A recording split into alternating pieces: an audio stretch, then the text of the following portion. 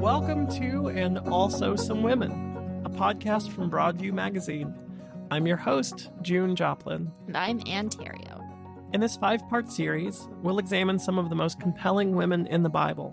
And we're going to be investigating how new interpretations challenge centuries-old understandings of who they were. Today, we're talking about Mary Magdalene, someone who's been depicted in a lot of different ways, as a sex worker, as the apostle to the apostles, even as Jesus' wife. In this episode, we'll try to figure out what, if any, of those characterizations are accurate. You know, as a pastor working in churches, I love helping people see ancient stories of faith in a new light. And Mary Magdalene is a big part of all those stories, but it seems like her role is changing a lot these days. I've written about Mary before, actually for Broadview Magazine, and it was such an interesting rabbit hole to go down. So I'm excited to sink my teeth even deeper into this. Today we're going to talk to some people that you'd expect, biblical scholars, and some people that you might not expect. So without further ado, let's jump in. Last summer, Diana Butler Bass, an American author and historian of Christianity, had an unusual experience. It started out typically enough, with her doing something she does every year, attending the Wild Goose Festival. This is Diana, explaining exactly what the festival is. It's a summer festival of arts and justice and spirituality and theology and preaching and music. And it's this wonderful outdoor festival. Before the pandemic, there were about 4,500, 5,000 people who might come. It's held in North Carolina in July, usually.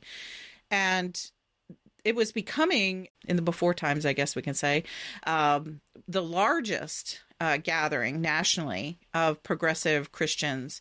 And because of that, there's like all of these people who are post-evangelicals and ex-evangelicals and kind of what I would call semi-lost mainliners who no longer feel entirely comfortable in their denominations, and they sort of show up at this outdoor festival to have fun and see things differently.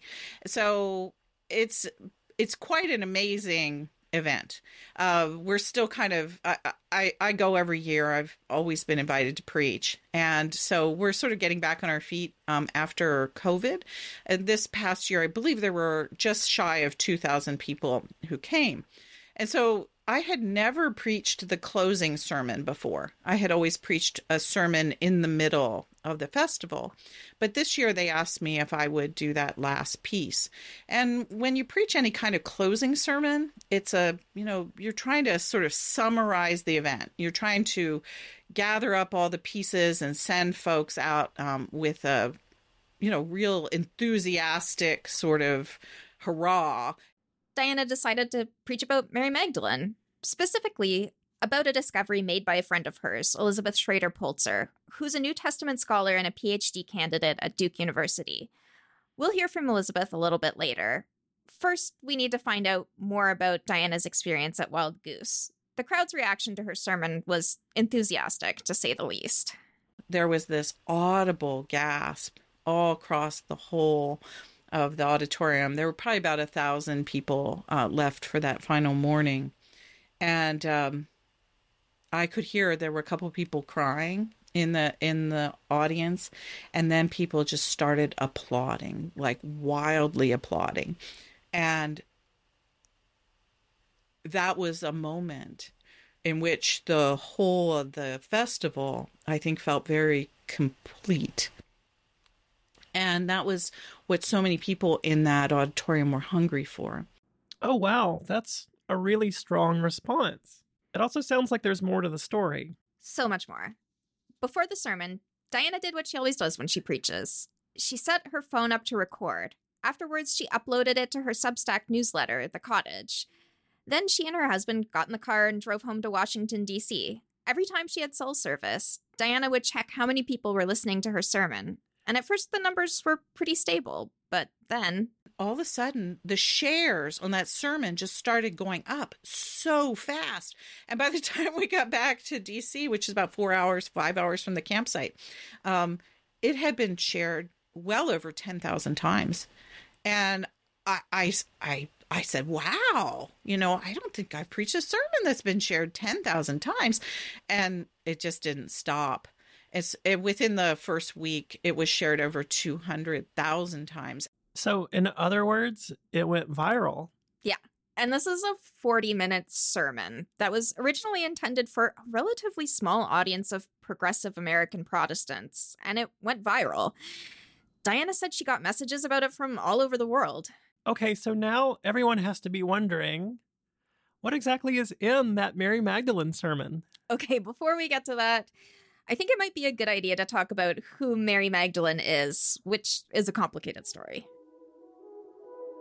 I think my understanding was what I'd been taught was that she was like a prostitute turned saint, right? Like she had fixed her wayward ways and had like come to Christ. Mary Magdalene was the fallen woman who somehow came into Jesus' orbit. Mostly the idea was that Jesus had healed her or forgiven her sins, and that out of her sense of gratitude, she becomes a follower of Jesus. I had heard that Mary Magdalene, there was a question, like some people thought she was a prostitute, but some people thought that she was a really important leader. Okay, but of course, most of that stuff, it's not actually in the Bible. Exactly. Here's Diana Butler-Bass again on the biblical narrative of Mary Magdalene. Mary Magdalene is an interesting figure in the New Testament because it's a little bit controversial as to how many times she actually appears in the New Testament. One of the stories that is definitely a story about Mary Magdalene is a woman who comes to Jesus seeking healing, and Jesus frees her from 7 demons that have inhabited her and tortured her really through her life. And then we see a number of other figures in the New Testament accounts in all 4 of the Gospels named Mary, and some of them have become associated with Mary Magdalene, especially the woman who anoints Jesus with oil, and the woman who takes her hair and cleans Jesus' feet of that oil. And then there are the accounts at the resurrection. And Mary shows up in, I believe, every one of them as either a major or minor figure with a number of other women. Okay, so that first story that Diana references is the earliest mention of Mary Magdalene, and that comes to us from the Gospel of Luke. Luke says that Jesus is traveling around and proclaiming the good news with his apostles, and also some women. Now, of course, that little throwaway line inspired the name for this very podcast. These are women that Jesus has cured of various afflictions, and they're helping to support Jesus' mission out of their own means. And one of those women is someone that Luke refers to as Mary called Magdalene. Right. There's contention over what is meant by the 7 demons that Luke says went out of her. Some people interpret them as symbolizing sin, particularly sexual sin, but there isn't anywhere else in the scripture where that kind of language is used to denote sinfulness. So some scholars think that it could mean a kind of illness, maybe something psychiatric or involving seizures, since Jesus is described as curing it. And if the number 7 is significant, it might be related to the fact that in Judaism, 7 symbolizes completion, meaning Mary was completely overwhelmed by her condition before Jesus came along. As Diana mentioned, there are a few stories in there that have become associated with Mary Magdalene, but don't use her name specifically. The next time that Mary shows up in the biblical narrative is at the crucifixion, and there's this question of what happened between her being cured of the demons and then showing up at the cross. Has she been traveling with Jesus the whole time? Matthew tells us that she has been following him from Galilee, ministering to him, so that suggests that she has been with him all along, even if she doesn't get mentioned. Anyway, she shows up again at the foot of the cross with a bunch of other women, including an assortment of Marys. Virgin Mary, Mary the mother of James and Joseph, as well as Mary the wife of Clopas. And fun fact, something like 6 of the 16 named women in the Gospels are called Mary. Some of them might be the same Mary, just called by different names in different Gospels, but it was also just a very popular name in the first century Judea. The name Miriam, from which Mary is derived, had links to both Jewish history and the dynasty that ruled in independent Judea before the Roman occupation. So it was a politically significant name and kind of a middle finger to the Romans. Nice. So some, or maybe even all of those Marys at the crucifixion also witnessed Jesus' burial.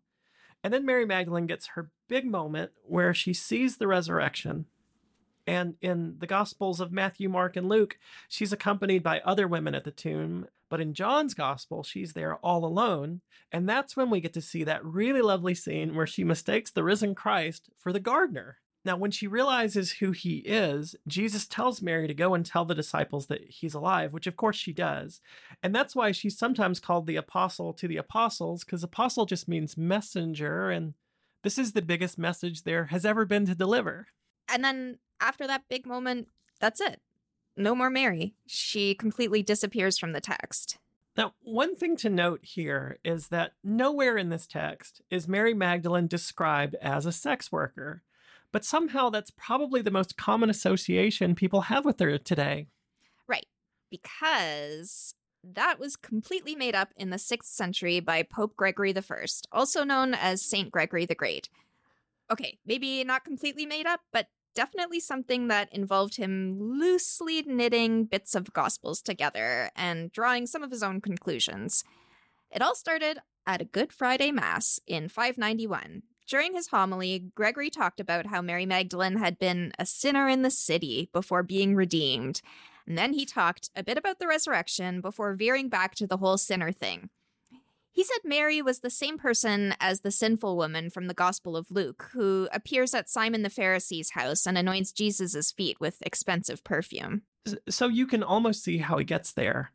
Now, I know you know this, Anne, but a lot of medieval Christians believe that Mary Magdalene and Mary of Bethany were the same person. And Mary of Bethany has that scene in the Gospel of John where she also anoints Jesus' feet with perfume. And so Gregory definitely wasn't the only person who believed that Mary Magdalene, Mary of Bethany, and the unnamed sinful woman were all one and the same. But how do we get from there to sex work? That's where things get interesting amidst all the foot anointing. Not long after this Good Friday Mass, Gregory gives another sermon about Mary Magdalene and says that the 7 demons that came out of her actually represented sins she'd committed. He even gets kind of graphic and says that the jar of ointment that she's using on Jesus has previously been used to perfume her flesh in forbidden acts. Well, that's kind of kinky, I guess. But why would the Pope say that? Well, there are a couple of theories, and they aren't really mutually exclusive. One is that he wanted to discredit Mary Magdalene, maybe because she seemed too powerful to him, even over 500 years after Jesus' death, for reasons that we'll get into.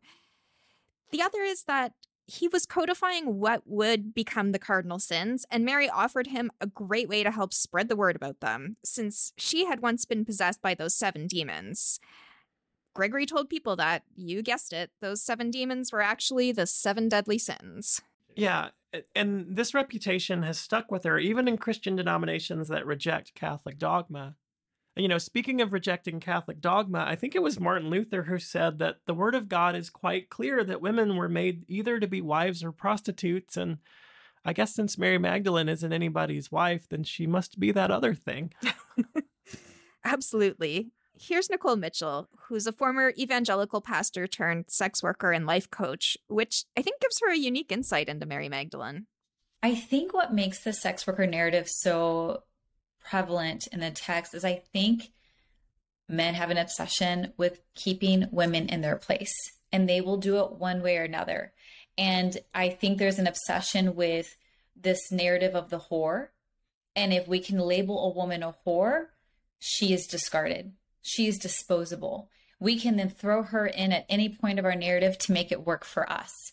There's been a long-standing effort to reshape Mary Magdalene's narrative, including this podcast episode, of course. In 1969, the Catholic Church assigned a different reading to Mary's feast day, which is July 22nd. It used to be that story of the unnamed sinful woman, but now it's the story of her meeting the risen Christ. And in 2016, Pope Francis also added a little blurb to her feast day referring to Mary as the apostle to the apostles. But as Nicole points out, some people actually like the idea of Mary Magdalene as a sex worker. There's people in the sex work industry who are like, we want that. We want her to be known as that because it puts us in the narrative. And then there are those who are like, but that's not actually who she was. It's being put on her. And I actually have a both and response. I think both are really important. I think having her labeled sex worker can help put sex workers into the narrative, and it has to be something that's talked about, and we can't just be shoved under the rug, pushed in the back, and no one has to talk about us or know that we exist. And I also don't think it's okay to just put it on someone if that wasn't their story, and especially if it's to vilify them, right? It's one thing to be a sex worker. It's one thing to say she's a sex worker who's repented from her ways, when her way is pure and true, and that is her expression. So why does she have to repent from it? So I'm a fan of both. I think it highlights sex workers if that is going to be the narrative, but let's just make it more nuanced. I love all the nuance, actually. You know, I think one of the really fascinating things about Mary Magdalene's story is how it keeps evolving, especially when you consider that it's based on a couple of nearly 2,000-year-old texts. Exactly. Remember that discovery we opened the episode with? The one that inspired Diana Butler Bass to write her barn burner of a sermon? As we mentioned, it outlines a revelation made by scholar Elizabeth Schrader Polzer, who became interested in Mary Magdalene in a very unique way. Yeah, that's a funny story. So I was a singer-songwriter for a long time, writing, I would say, sort of pop rock music, definitely not Christian music in any way. And I sort of randomly wrote a song about Mary Magdalene that also surprised me. I went to the garden of the Holy Virgin Mary, most pure, conceived without sin. I was down on my knees with the dirt on my skin, and I asked for the blessing of the Magdalene. I said, why is there a song about a Christian saint? And I released it in 2011 on a record that I called Magdalene. And I said to myself, you know, I can't go releasing records called Magdalene without knowing something about Mary Magdalene. I'd grown up in the Episcopal Church. And so, you know, I just had sort of a layperson's understanding of Mary Magdalene. I didn't have any particular interest in her. The song was sort of a result. I had sort of recently become interested in the Virgin Mary, and someone had taught me to pray the Rosary. And I had been praying in a garden dedicated to the Virgin Mary. And I don't usually hear answers to prayers. You know, it's usually just feelings. But I had been praying, and there was actual words in response that said, maybe you should talk to Mary Magdalene about that. I was like, what? Oh, wow. Yeah, a pretty surreal moment, I think. And that's what caused me to write the song. And then I walked over to the Brooklyn Public Library. I was living in New York City at the time, and I checked out The Complete Idiot's Guide to Mary Magdalene. I love it. Of course she did. That's where all good theologians get their start. There's literally a complete idiot's guide to everything. And I thought it was really interesting. I was like, wow, this is fun. And somewhere along the way, I just got this question in my head, which was, you know, what's the oldest copy of the Gospel of John? Because that's the one where Mary Magdalene features the most prominently. She was curious if anything had been changed in the original text, because the Complete Idiot's Guide had mentioned that commentators had long wondered if Mary Magdalene was the same person as Mary of Bethany. So Elizabeth connected with a professor at the General Theological Seminary in New York, who sent her a link to Papyrus 66, which is the oldest copy of the Gospel of John. And she started looking for changes between that text and the translations we currently have. And when she got to the story of Lazarus and his sisters Martha and Mary of Bethany in chapter 11. If you look at the website, Johannes.com, and you look at chapter 11 and Papyrus 66, it is just brightly lit up with all of these changes that the scribe is making at the opening of the chapter. And it's really clear that in verse 1, the name Mary has been changed to Martha. It's just one letter. Maria is changed to Martha, iota to theta in Greek. And then there's also a whole verse that had just one woman named.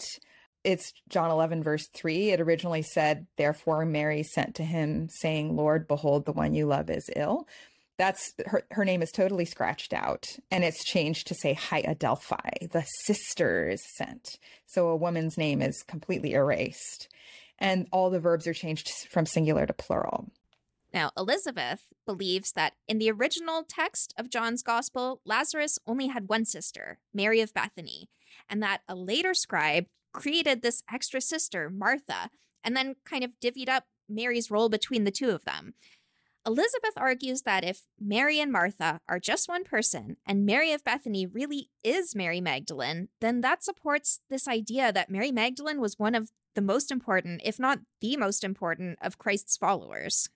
Who is the first person who identifies Jesus as the Christ? Jesus, and of course, this is a very famous passage in John's Gospel. Jesus says, I am the resurrection and the life. Those who believe in me will never die. And do you believe this? And who is Jesus speaking to? Everybody knows that quote, but they forget who he's talking to because the character that he's talking to is a forgettable character. Martha is forgotten. And she's the one who says, yes, Lord, I believe that you are the Christ, the Son of God, the one coming into the world. Okay, and this is a really important moment because it's the first time someone says that Jesus is the Son of God. It's called the Christological Confession, and usually we associate it with the disciple Peter because after he says something similar, Jesus tells him that he's the leader of the disciples and the rock upon which he will build his church. But as Elizabeth mentioned, someone else in the Bible has already recognized Jesus as the Messiah. And if it's not Martha saying that at all, but Mary Magdalene, she confesses Jesus is the Christ, and then she anoints Jesus. Then, if you believe she's Mary Magdalene, she's at the foot of the cross. She's the only person who goes first to the empty tomb, and she gets the first appearance by herself of the risen Jesus and the first apostolic commission. That would make her a central character throughout the entire second half of John's Gospel. And Elizabeth also believes that the name Magdalene is widely misunderstood. Here's Diana Butler-Bass again. And so there is a conventional understanding of that Mary was from a town called Magdala. And lots of people who have visited the Holy Land have been to this town, a town that sits on the Sea of Galilee. I've never been there, but I've heard this story over and over again from friends who have been there. And so there are tour guides that take you there and say, oh, this is where, Mary Magdalene was from. This is the fishing village. And I guess there's even a church there that's named after her. And the problem is, of course, is that town wasn't called Magdala in the first century. It had a completely different name. And as a matter of fact, we don't know if there was a town that was even called Magdala. There's a couple possibilities for it, but it doesn't fit with any of the locations that are associated with Mary Magdalene in the text. So the idea she was Mary of Magdala, Mary Magdalene, it just doesn't work historically. So the idea that Mary Magdalene might not actually be named after the town she's from, well, that's not a new idea, but it's one that Elizabeth is breathing new life into. Yes, exactly. In 2021, Elizabeth co-authored a paper with Dr. Joan Taylor, which Diana Butler-Bass summarizes really well. And so the word Magdala, from what these two women are saying, is actually from the Aramaic word for tower. And their suggestion, and the article that they wrote together was published in a very prestigious journal. Their suggestion is that it should be Mary, not of Magdala, but instead Mary the Magdala, Mary the Tower. And this would, of course, mean, Mary's like a lighthouse. And whereas Peter is like the rock of the church, the foundation of the church, Mary becomes the guiding light of the church, the one that is standing on the horizon, pointing towards the safe harbor. And so if you put together the manipulation of John chapter 11 and this idea that Mary's name has been misunderstood through history, we get then all of a sudden this picture of this incredible character who the early church held in such high regard that she was considered, in effect, the lighthouse of the church. And that her proclamation of the resurrection, that her announcing of the events of Easter Sunday morning to the disciples, that all of this is much more meaningful than what Christianity has taken under consideration before. Wow. Okay. So no wonder everybody started sharing Diana's sermon. Yeah, and the idea of Magdalene as an honorific really makes sense to me because Jesus is such a nickname guy. Like, he calls Simon Peter the Rock. He nicknames two of his apostles the Sons of Thunder. So it would also make sense if he gave Mary a nickname. And that supports the role that Mary has in a number of the non-canonical Gospels, which are the accounts that didn't make it into the Bible.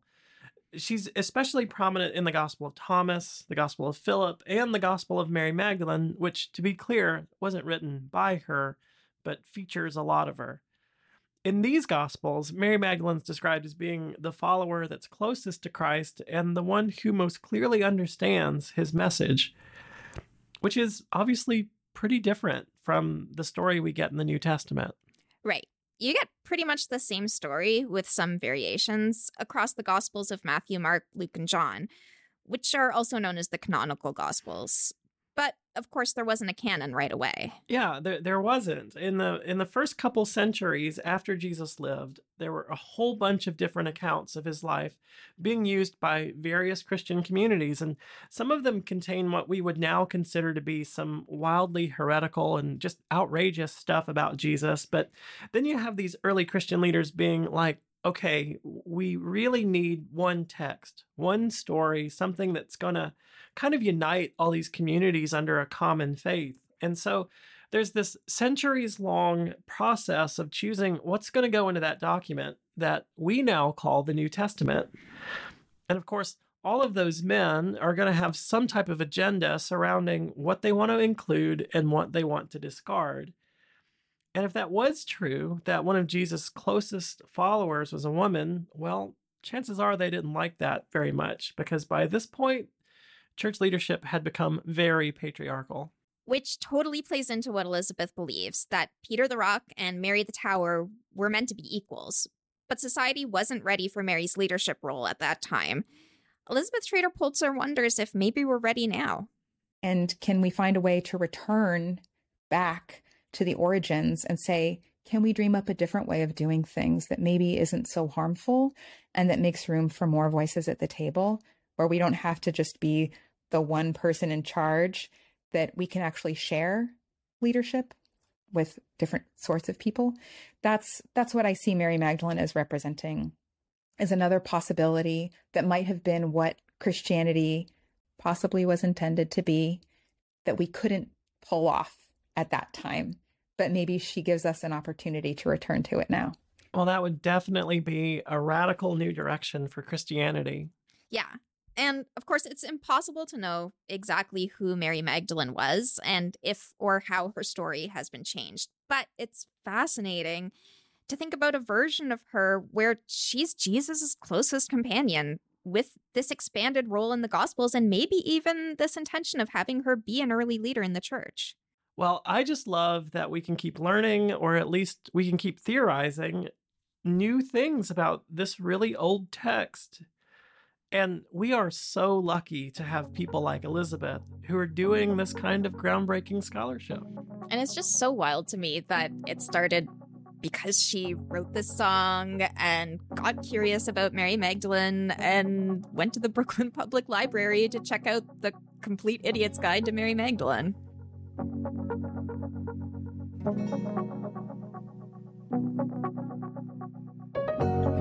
Thanks for listening. This has been And Also Some Women. It was researched and written by me, Ann Theriault. With script editing by Christy Woodstra and sound production by Michael Brown. Jocelyn Bell is our executive producer, and I'm your host, June Joplin. It's a project of Broadview Magazine, North America's oldest. And sleekest. Yes, so sleek. Let me try that again. It's a project of Broadview Magazine, North America's oldest, continuously published magazine. And Also Some Women was made possible by a generous gift from Reverend John Perigo and Reverend Dr. Lillian Perigo. Lillian Perigo devoted much of her vocation to advancing feminist theology, and this podcast is inspired by her life's work. For more exceptional content from a progressive Christian perspective, please visit broadview.org to subscribe to the magazine. And if you'd like to help us create more podcasts like this one, you can find the donate link on our website also. Thanks for listening.